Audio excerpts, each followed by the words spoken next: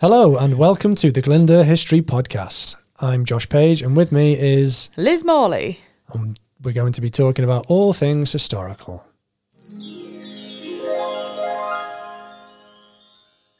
So hello Liz, what are we going to be talking about today? So today we're going to be talking about a tragedy that happened in 1877 in a town called Dolgellau. Now I know that's quite close to where you live, Liz. Could you tell us a bit about the area? Okay, so Dolgellau is situated at the foothills of Cadwaladr in Snowdonia.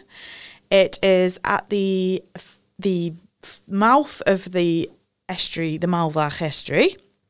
And it was a chief market town in 1877 for the Meirionyddshire County, and it was very popular with tourists because it's so beautiful. The Great Western Railway went through to Barmouth from there, so the main industries of the town were woolen trade, and they had very close links with the transatlantic slave trade because their woolen products were used to clothe the slaves. There were several quarries in the area and many sheep farms, lots and lots of sheep farms, as there are still today. It's very surprising for Wales. So moving on to the incident, the tragedy, could you give us a bit of background information about the people involved? Okay, so one person was Sarah Hughes, who was a 36-year-old single mother of two, who was reported to be, the children were reported to be illegitimate children. However, I have since discovered that she was married previous in the 1871 census. She was married. So, yes. So maybe they weren't illegitimate. Anyway, Sarah... That went against her name. Yes. Yeah. Oh, definitely tarred her name. But she lived with her sister Margaret in a little village called Glyndwr, which is 4 miles out of Dolgellau. And the other person involved was Cadwaladr Jones. He was a 26-year-old small sheep farmer, and he lived in the woods above Dolgellau, in a farm, obviously, he didn't live in the woods. And he got married to a lady called Elizabeth in 1886, and they had a baby shortly after. He also was working with Sarah because Sarah was a char lady, so she used to travel around doing everybody's laundry and stuff. And he works at a farm where she used to visit, so they knew each other. So they had previous. So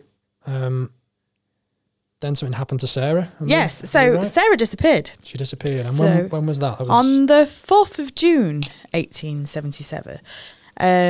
She was last seen walking back towards home after she'd visited several people in Dolgellau. So she'd walked 4 miles to get to town, and then she had to walk back. So there was also a lot of witnesses that saw her walking away from the There was one person in particular in a place called Ship, which is ship mill in English, and that was at 9 p.m. So it must have been a nice evening in June to be walking back. So it would have been light still, I think. So she was never seen again after that. The next day, though, or a few days after, her dad went to town to look for her because she hadn't been home. So I'm sorry to stop you there, but it's quite obviously showing the difference in today and then. It takes 2 days for a family to sort of raise the alarm. Because it was them days, it would take longer to get somewhere. And if she picks up work or something like that, she could be off in a farm working somewhere. So it wouldn't have been a surprise that she'd be away for a few days working? No, right, okay. Not at all. Okay. So her father went down to town to raise the alarm, and the police constable turned around to him and said, well, she's probably run away to South Wales to the coalfields to get work. A husband. Oh, a husband. Yes. So they said that she'd probably done that. So the disappearance was published in newspapers all around the country, actually. So then there was a search? There was a search after 2-3 weeks. There was a search. 2-3 weeks? Yes, there was a search of the area. The people of the town thought it was an idea to go and search around with dogs. So the men of the town, sorry.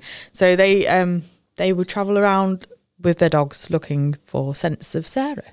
And that was in late July. That was in late July. Yep. And one morning on the 27th of July, a young girl was crossing it's a bridge in Dolgellau, and it's still called Tim Bridge today. And at 7 a.m, this young girl was crossing the bridge, and she found a bit of an arm in the river. In the river. Right. So she ran to her parents and she raised the alarm. So then they sent out a search party of the river. So the whole town was searching for Sarah. So through the morning, after the little girl had found the arm, there was 10 other pieces of Sarah's body. So 11 pieces of 11 pieces of Sarah's body. 11 pieces of Sarah's body found along the river from the woods, towards the woods above Dolgellau into the town itself. And these were washed up caught in the edges of the river, in the banks. Right, okay. That's it, in the banks of the river. But there was a part of her left leg that was still missing. Right. So anyway, they bundled up all the bits of body, and then they took it to the mortuary in Dolgellau, where they pieced her back together, and then got her dad and her sister to go and identify the body. That must have been horrendous for them. Yeah, you can't even imagine doing that. No, it's just crazy. So they went, identified her. Yes, it was her. So then it was the hunt for the killer. Yeah. Were there any leads? There were leads, because on the morning that the body was found, there was some suspicious activity by a young man called Cadwaladr Jones, who was up a bit higher than the town in the river, fishing without any bait. And someone was like, oh, and the river was in full flood as well, so there would have been no chance of getting fish, because it would have just been impractical for it. So they went up to search his house, and in the field next to the house, while he was in the house, he confessed to doing the crime. So So he confessed there and then to killing her? Yeah, to the superintendent while the people were searching around.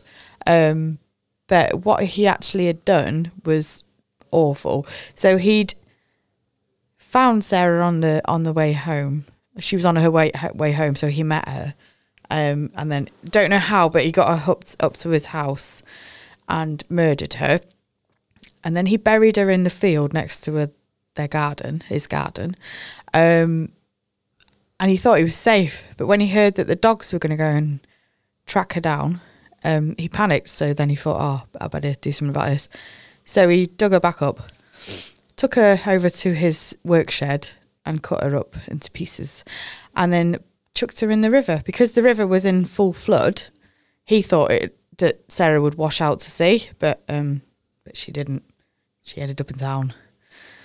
It sounds like something out of a Victorian crime novel. Yes. It doesn't sound like something that would happen in a small village in North Wales. No, and nothing had happened like that before that either. I suppose it's a bit of a theme of the Victorian era murder, isn't it? Yeah. Later with the Ripper and things like that. So definitely, it's quite harrowing, isn't it? Yeah, that is. To think that it's real. Yeah. Oh, yeah, definitely. But you can see where these novelists got their ideas from. Things like this did happen. Life, didn't they? Yeah, definitely. So what happened to him? What happened to him after he'd confessed, and then he got arrested? He got taken to the jail in the town, which still stands today. It's not a jail though; it's a restaurant. And then, so the 31st of October, he went to Chester Assizes. So he went to go from Dolgellau all the way to Chester. They're the nearest assizes at the time? Yes, they were the assizes of the area. During this period, were there many executions still happening, or do we know this? I don't know this. Because it's quite late, really, for hanging. Hanging, yeah. So there was not an execution in Dolgellau since 60 years before this. Right, okay. So there was no infrastructure there to actually do the hanging. No, not at all. So sent to Chester, told he was going to be hung, went back to Dolgellau, spoke to a priest, a vicar. Sorry, so preacher. he was allowed to go back to Dolgellau? Yeah, so he went back to the jail in Dolgellau. Right, okay. Because he was going to be hung in Dolgellau. Right, okay. So when he got back to Dolgellau, he spoke to a preacher and confessed all his sins, all of what he's done. And did he give a reason for why he committed the crime? No, he didn't, but her sister alleged that Sarah was pregnant. Could they've discovered that in the post-mortem? Well, you would think so, wouldn't you? But there was nothing... Sorry, one question I was meant to ask previously was, was her whole body discovered? Was there anything? No, there was a part missing, her left leg. Just, is that what it was? Yeah. Right, okay. Yeah. So they could have ascertained whether she was pregnant. Yeah, because they had the medical advancement by then to do that. So no, there was nothing mentioned in the postmortem of her being pregnant, but it was reported in the papers that she was pregnant. Was this a national story, or was it localised? It was in the Times, so right, okay. Pretty nationalised. It was only a little part of news in the Times, but it was in the Times, and it's still spoken about today. That's why I know about it, because it's probably the most harrowing thing to ever happen in that area. Yeah, well, it's one of them. There's been things that happened after, but yeah. So he went back to Dolgellau, spoke to the preacher, confessed his sins. Then he was to be executed on the 23rd of November at 8 a.m. But they needed to erect a... But before that, wasn't there a petition? There was a petition, correct. Yeah. There was a petition of 10,000 names who opposed the death sentence. And this was sent to the Home Secretary at the time? Yes. To reduce the death sentence? Yep. To imprisonment? Yep. For what he'd done? Yeah, because she was a loose woman. So she was, because of the illegitimate children, supposed illegitimate children, she was painted as a loose woman, and it was pretty much okay what she'd done. Yeah. Well, not okay, but it was made...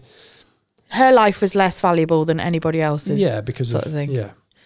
Which is awful, isn't it? Yeah, it is awful. But that's the sign of the times back then, that women were less than men, weren't they? But luckily... It wasn't successful, and the Home Secretary said that it's the Crown's... that he didn't want to go against the Crown's judgment, and it should be fulfilled.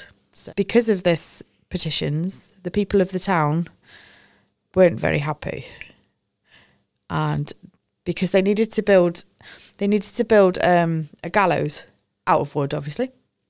Well, they asked all the carpenters of the town to do it. They refused. They asked all the builders of the town to do it. They refused. Sorry, is that because they didn't want to be associated with it? They didn't with him, or with the execution itself? Both. They didn't want to, because he was such a lovely bloke. They didn't want to be held responsible for being the people that helped to kill him. So the people of Dolgellau are still sort of on his side. Yeah, definitely. Right. Some people, not all people, but some people. So they had to employ carpenters from Chester. So carpenters from Chester come down to Dolgellau, erect the gallows and whatever else. The drop, and then went home. So the executioner, he was from... I don't know, Josh. Where was the executioner from? Well, he came from Chester, and he was a bit of a celebrity hangman, if that's the word, a celebrity. Well, yeah, because hanging was a day out back then. Yeah, it was an entertainment, wasn't it? His name was William Marwood, and he travelled from Chester jail for the day, a day trip, down to Dolgellau to to see through the hanging. Yeah. So when he got off the train in Dolgellau, there wasn't many people around because it was very early in the morning, because he did it all there and back in a day. But when he'd done the job, the people of Dolgellau, as he was going back to the train, cheered him, and children ran around him, and he had pennies, coppers, and he just chucked them at the children. They're like, there you go, children. It's really strange, isn't it? So you've got, on the one hand, you've got the carpenters, builders, and the skilled men of Dolgellau not really wanting to be involved in the hanging, but then the children and the wives and that are cheering him. Executioner on the way home. It does speak volumes about the time, doesn't it? Yeah, definitely. But yeah, so he was hung. That was the end of him. So that was when, the 23rd of November? Yep. So he was buried in the grounds of Dolgellau jail? Yes, he was. But there's a funny twist. There's a couple of funny twists, actually. So I'm going to go back to Sarah for a minute. Okay. She was buried in a graveyard in Brythdir, so above Dolgellau. Okay. Near where she lived. Right. But her leg wasn't, part of her leg wasn't, obviously. So on the 3rd of June, 1878, somebody discovered the missing part of Sarah. So that's over a year later? Yep, a year later, and they found it. In the river? In the river. Which is mad. Further down the river? Or? Yeah, in town. So it had been there for that long then? Yeah. But I don't know, because then if the river is in flood, it'd have gone back down again, and then it probably flooded again, so it probably got wedged on something and then... So was she exhumed and then reburied? I'm not sure on that one, Josh. I can't answer that question, because nothing was really reported of it after she died. After that, because she was just the victim. Like in many cases, it was just the victim. But on the 22nd of November in 1878, so nearly a year after he'd been hung, they had to exhume Cadwaladr from the jail. Why was that? Because they sold the building. Well, they were selling the building. And they didn't want a murderer buried in the grounds because it didn't look good to sell the building. Well, you couldn't sell it for as much, I suppose. No. I think that it'd be the other way around, though, back then, because they were very macabre, the people. Come and look at a body of a... murderer. Yeah. But yeah, so anyway, so he got dug up. And where was he reburied? He was reburied in Chester, so he had a little ride on the train again. So he's taken from Dolgellau to Chester? Yep. Is that because it was the nearest jail? I think so, yeah. Well, the nearest functioning prison. So he's still there now? I believe so. So if you wanted a nice day out just down the road, Cadwaladr Jones, the murderer, the dismemberer. The dismemberer is buried in the grounds of the former jail at Chester. Which is where? It's by the Rudy car park. Ah, and it's still there. Yes. Now, someone like you know more about this story than I do, living in the vicinity of it. Yeah. I find it quite strange that we know much more about the killer than the victim. And I suppose that's a bit of a theme with murders in this period, like, again, the Ripper victims. I think it is with most murders still now as well. You don't remember the names of the victims. You always remember the names of the perpetrator, which... So my question would be, what does that say about the society that this happened in? Because it's a Victorian society that's pretty much quite obsessed with death, really, aren't they? Well, it would have been interesting if it was a woman that killed a man, because that would have been reported much differently, I think. Probably. And she would definitely be hung, and there wouldn't be any petitions against that, would it? So that kind of tells you a little bit. Very patriarchal society. It was. And she was a loose woman, Sarah, apparently, according to them. So that's another reason that she wasn't... It's a very sad story, isn't it? But so it's a bit like the Ripper victims, though. Yeah, and you can see the same themes within this story that you can see in other Victorian murders. Definitely. The same. So, yeah, so that's the story of Cadwaladr Jones and Sarah Hughes. Well, thanks, Liz. That was very interesting for our first. Right. So we are third-year history students here at Wrexham Glyndwr University. We've been doing podcasts over the summer last year in lockdown, but we've been doing them on... A podcast app. A podcast app. So today is our first time that we've been able to actually use a studio with new machinery in it. It's fantastic. It is amazing. It's wonderful to be in a studio. Thank you. Thanks, Liz. That's all right.